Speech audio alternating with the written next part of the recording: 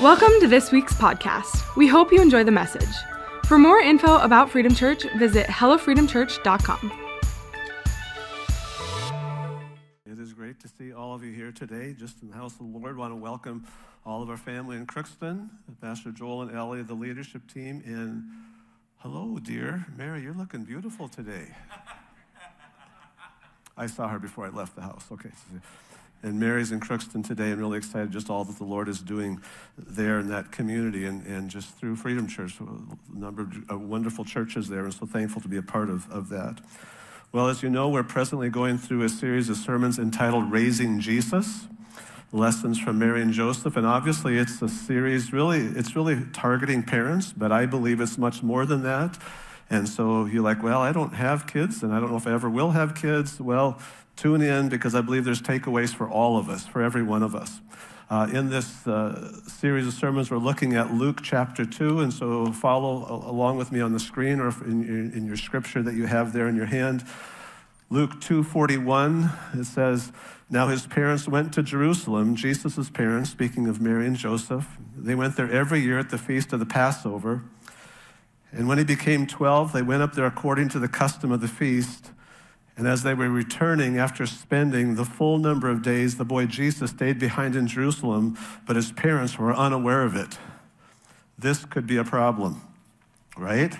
But they, verse 44, "but supposed him to be in the caravan and went a day's journey, and they began looking for him among their relatives and acquaintances. When after they did not find him, they returned to Jerusalem looking for him. Then after 3 days, they found him in the temple, sitting in the midst of the teachers, both listening to them and asking them questions. And all who heard him were amazed at his understanding and at his answers. And when they saw him, they were astonished.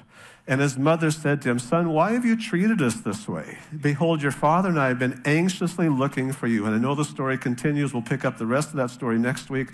But I want to take a moment just to stop here, and really specifically on verse 48. "And when they saw him," when Mary and Joseph saw Jesus, the Bible says they were astonished. My version, New American Standard Bible, that I'm reading from, says they were astonished. When we think of the word astonished, what do you think of? When I think of the word astonished, I think of a little bit of awe, a little bit of wonder, like, wow, look at that, that's amazing. A little bit of like, I am just so pleasantly surprised. I'm astonished. That's beautiful. It's maybe like, to the young moms, it's maybe like when your little girl has her first dance recital and you got her hair all pulled up on the top of her head, and she got this little, frilly tutu, and she gets up on the platform and she twirls and twists and she does this thing, and and you're like, oh, your heart is so warm, like, oh. I'm just so, she's amazing. Or young dad, maybe when your son is, his first basketball game, and he's like 6 years old, and he grabs the ball and starts running and then throws down a dribble and takes another, 5 steps and maybe another dribble, and then launches the ball, and somehow it goes through the hoop, and you're like, oh, this is amazing. I mean, there's a sense of like awe. There's a sense of like, I'm just so pleased. I'm just like surprised, pleasantly surprised. You're astonished. And the scholars who translated, at least the version, New American Standard that I'm reading from, when they describe, they use this word to describe Mary and Joseph's feelings when they found their son after he had been lost for 3 days. Astonished. And I understand, and I think there's certainly some, it relates, but just so you know, according to the commonly accepted understanding of this word, according to in our vernacular, that's not how Joseph and Mary felt. To help us better understand, like, how did they feel, I think we need to read the rest of the verse. "When they saw him, they were astonished, and his mother said to him, 'Son, why have you treated us this way? Behold, your father and I have been anxiously looking for you.'" The word anxious, to be anxious, this word in the original language speaks of intense pain, anguish, or to be tormented. It's really pretty amazing. So it says, Mary says to Jesus, "Why have you treated this way? Because your father and I have been tormented over your loss. Because for 3 days, we didn't know where you were." Their 12-year-old son. "And we feel intense pain and anguish." And it's really interesting, I think, to note that this word in the New Testament, in the Greek New Testament, is only used by Luke, the physician, in the book of Luke and in the book of Acts. And again, it means to feel intense pain, anguish, and to be torment. If you've ever lost a child, you can relate, right? If you ever lost a child for even just a split second in the mall, I told a story, in the past couple of weeks about our grandson. I remember a number of years ago, our oldest son was 12, and I had a conference in Washington, D.C., and so I said, hey, Mary, let's just take our kids. So we took our 3 boys, and 12, 10, and 8, and we took them to Washington, D.C., and it was the last night of our conference. The conference was downtown Washington, D.C., and they have this thing called the Metro. I remember when we got them, I went up to the lady at the Metro booth and said, we don't have these in North Dakota. Could you help me know, how do you do these things? And they explained, this is how you do it. And anyway, it was the last Metro to leave downtown Washington, D.C. that evening, and so people were just thronging to get on here. We all got on the Metro, and we began to take off. It stopped for a split second and then took off again. And Mary was like, there's Stephen. There's our 12-year-old son.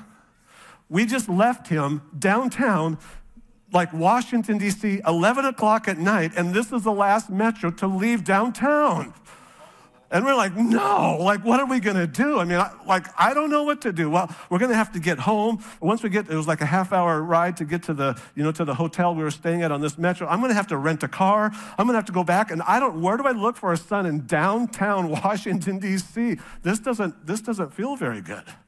And there were some people that we knew that were from that area, and we said, what do you think we should do? They said, well, it was kind of odd because the Metro did stop for a split second and took off. And so we got to our stop, we walked out, and here we had been on, it was one solid train, but we were on the first car, and then from the back car comes this 12-year-old kid, just walking down, no, hey, Mom, hey, Dad. I'm like, Stephen, you can't do that. He says, well, Dad, I was just trying to be kind to let people on. I'm like, you can't be kind in Washington, D.C., okay? In North Dakota, you can be kind, but you can't be kind. You got to push it. You got to get on that thing. I mean, during that time, I'm just we're so scared. What are we going to do? This is a North Dakota kid in Washington, D.C., and that's a little bit like what Mary and Joseph, with great grief and pain and torment, they're searching for Jesus. And when they saw him, they were astonished. Not oh, we're so glad to see you, honey. And where have you been?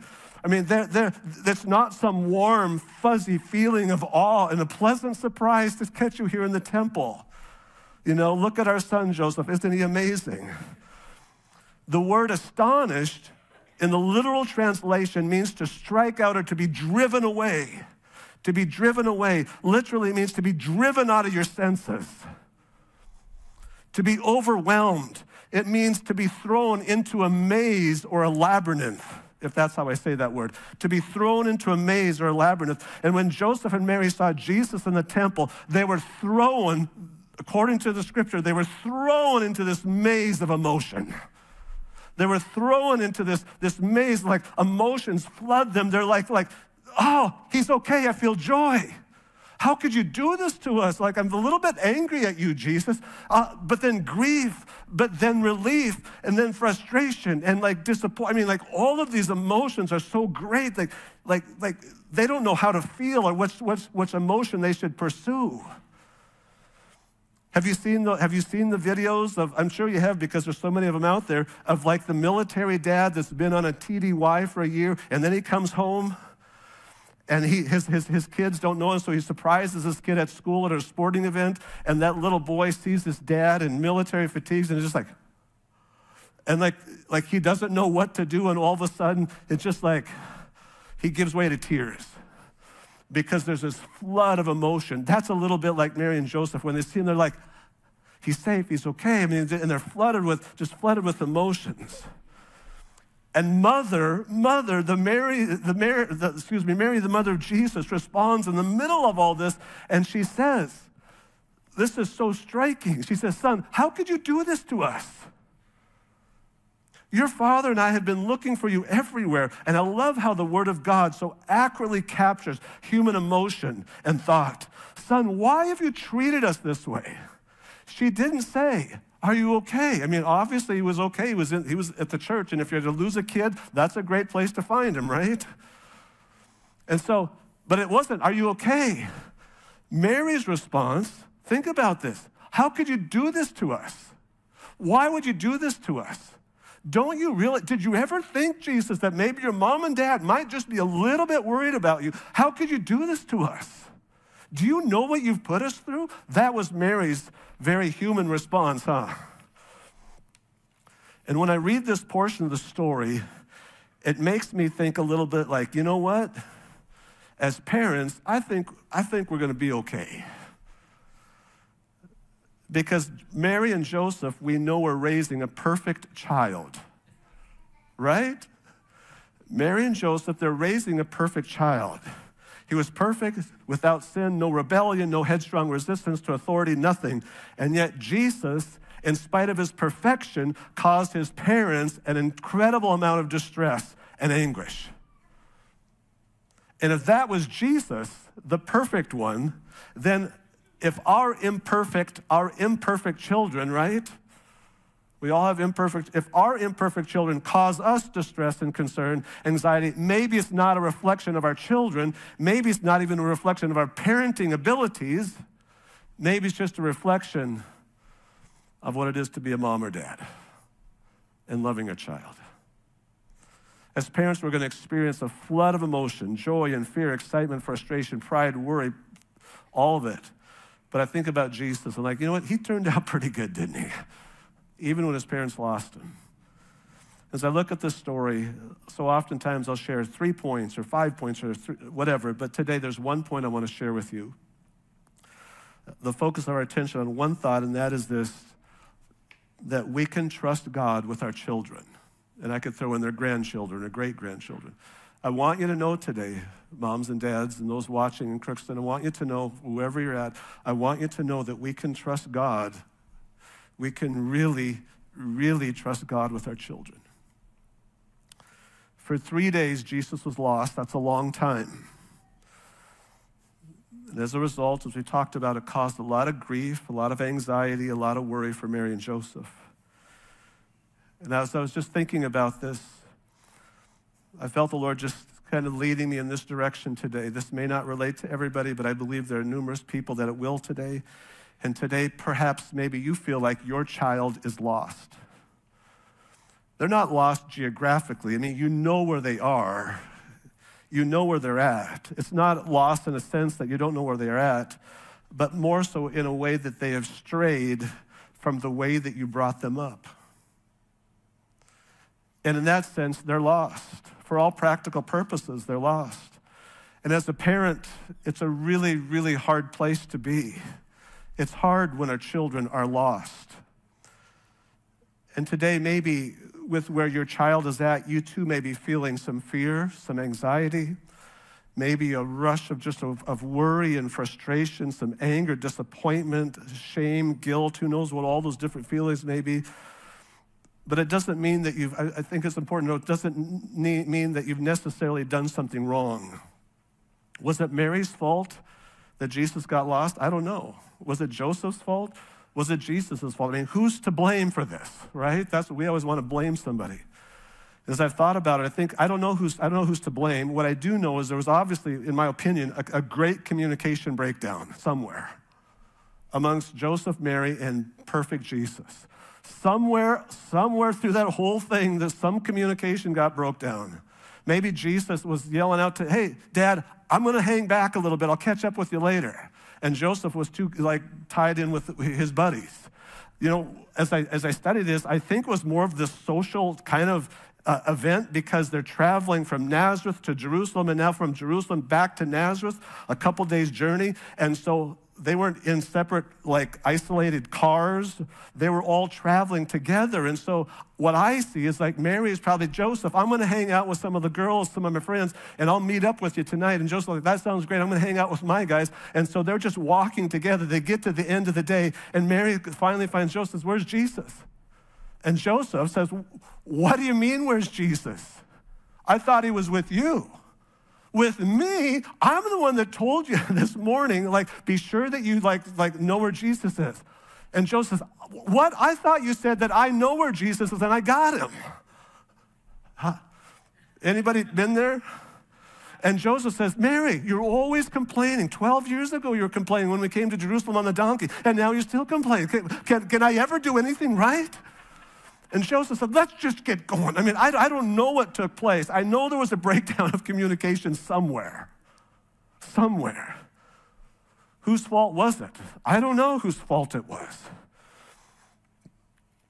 But I know this, that when children struggle or they choose a path, and maybe it's not away from the Lord, maybe it is, but when they choose a path that maybe we don't agree with, so oftentimes we look in the mirror and we say, yeah, it's because, and we point a finger at ourselves because of the guilt and the condemnation, the blame, and says it's because it's your fault.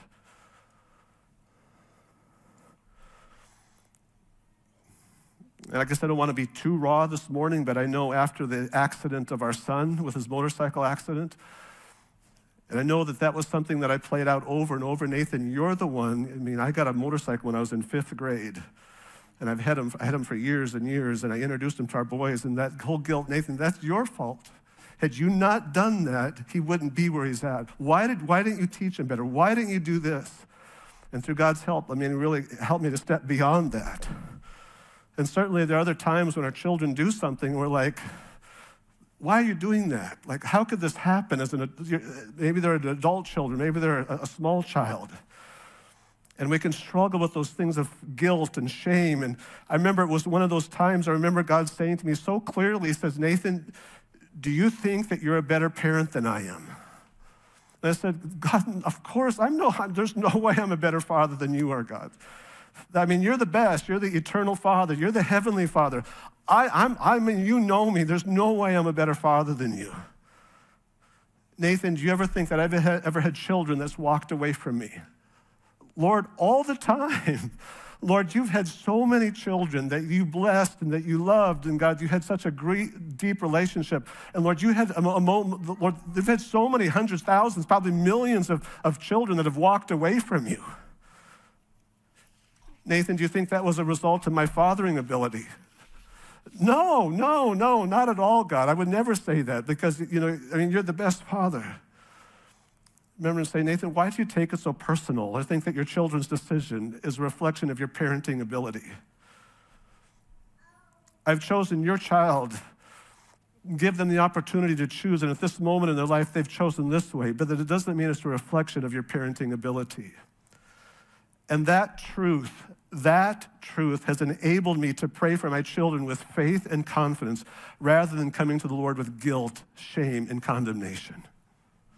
Saying, God, I come to you with confidence because you said, Lord, whatever we ask for in prayer, believing we're going to receive. God, and I know this is your will, so I'm going to pray for my children with confidence and faith rather than, Lord, I feel so bad, rather than in guilt and shame and condemnation. I don't know whose fault it was. I don't know how Jesus got lost. I don't know.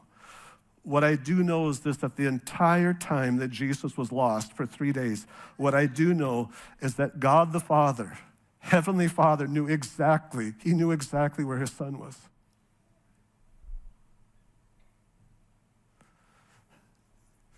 That first day as they're traveling, leaving Jerusalem on the way to Nazareth, the first day they get to the end, Joseph and Mary, like, do you have Jesus? I don't have Jesus. I thought you had him. Day number 1. Day number 2, they take a whole day number 2 to travel back to Jerusalem. Somehow they must sleep, rest if they can. Day number 3, they find him. Day number 3, they find him.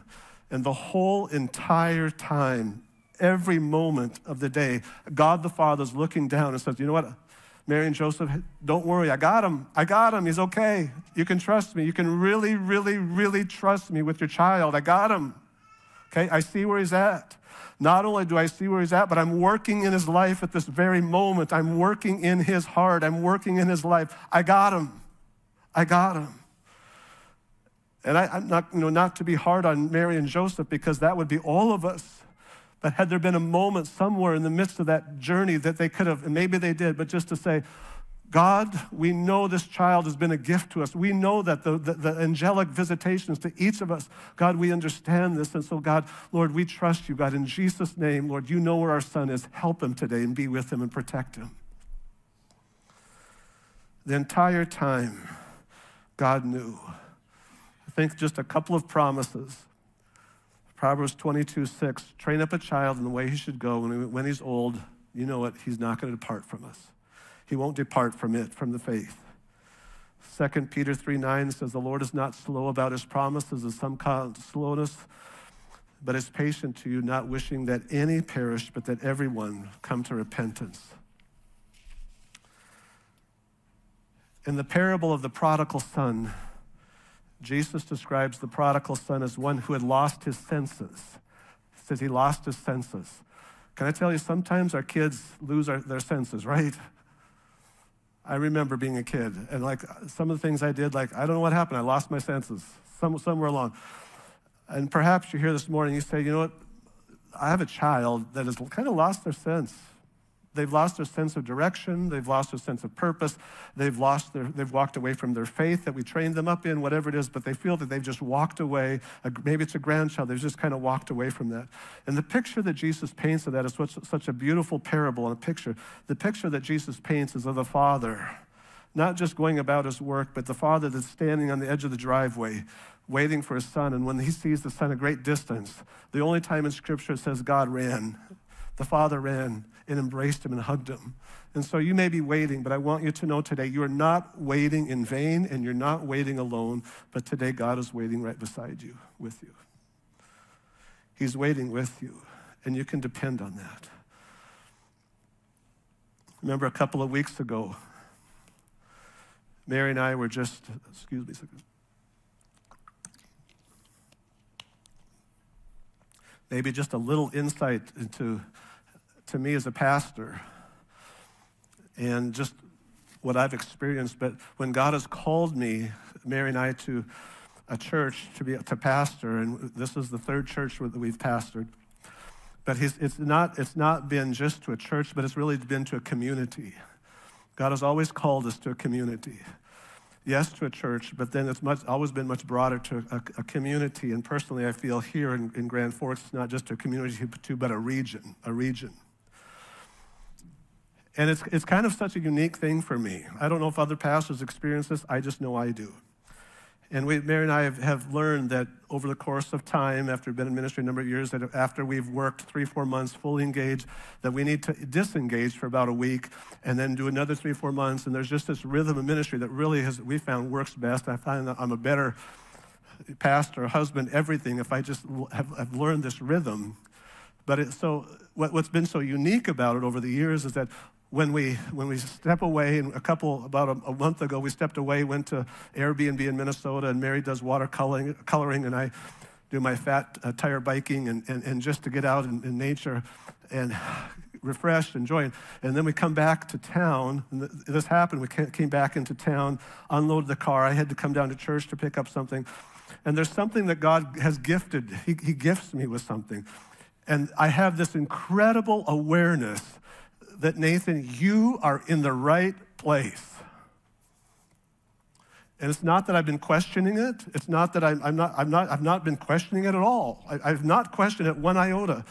But God has just given me this thing that he gives this gift to me. He says, Nathan, I just want you to know that you're in the right place.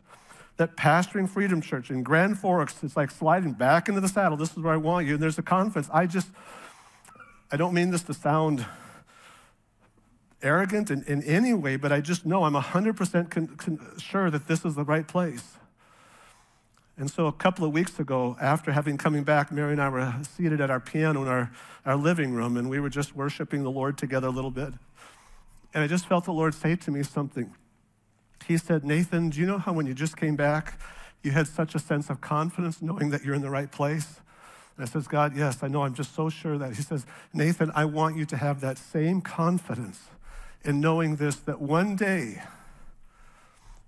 your 3 sons, their wives, and all of your grandchildren are going to be gathered around the throne of heaven in worship and praise to me. And I just want you to have that same confidence and trust me with that.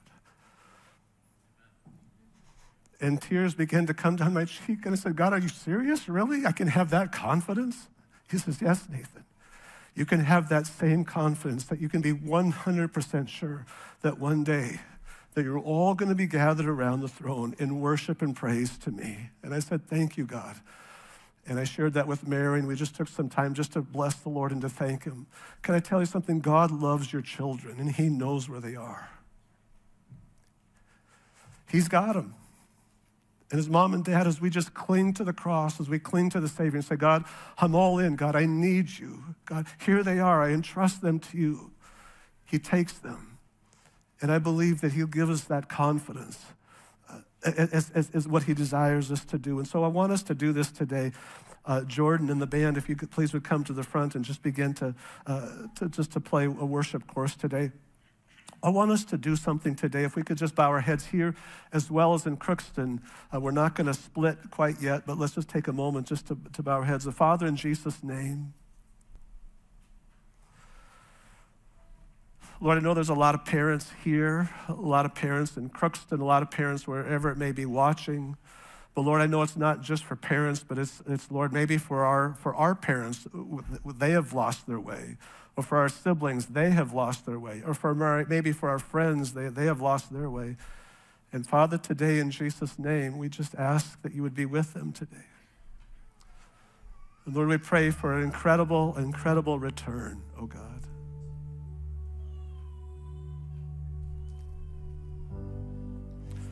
In the name of Jesus, that you draw them to yourself, oh God. Protect them. Watch over them, speak to their hearts and their lives, oh God, in Jesus' name. And so, Father, we just thank you, God. We trust you, and we entrust our children, our son-in-laws, daughter-in-laws, Lord, our grandchildren, Lord, our entire families to you today. They're yours, oh God. In Jesus' name. In Jesus' name. Thank you, Father. Thank you, Jesus. Thank you, Father. Thank you, Jesus. Thank you, Jesus. And just before Crookston, we go a couple different directions. I want to share one other thought here before we do that. Jesus was lost. His parents were greatly concerned. That all makes sense. But Luke 2:46 says that when they found Jesus, after 3 days, they found him in the temple, sitting in the midst of the teachers, listening to them and asking them questions. And I was thinking something this week. I've never thought about this before, but it hit me this week. I said, did you ever wonder about what the teachers were doing? These were teachers. One scholar said they were doctors. I mean, they were leaders of their community. They had their own children. And if you're sitting down with a 3 or 12-year-old, and after 3 days, wouldn't you say, maybe you ought to go find your mom and dad? Do you think, are you sure they're okay with this? Maybe you should go find your mom. But the Bible doesn't record they said anything. Did they raise a concern? Did they share anything? I don't know what's going on. The Bible doesn't say. And the takeaway for me was this, you know what? I know that God has children all around us that are lost.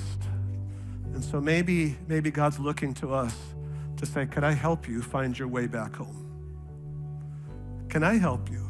There are people in your life today that are lost. There are people in your life today that have maybe rebelled against the Lord and are just going off in their own direction.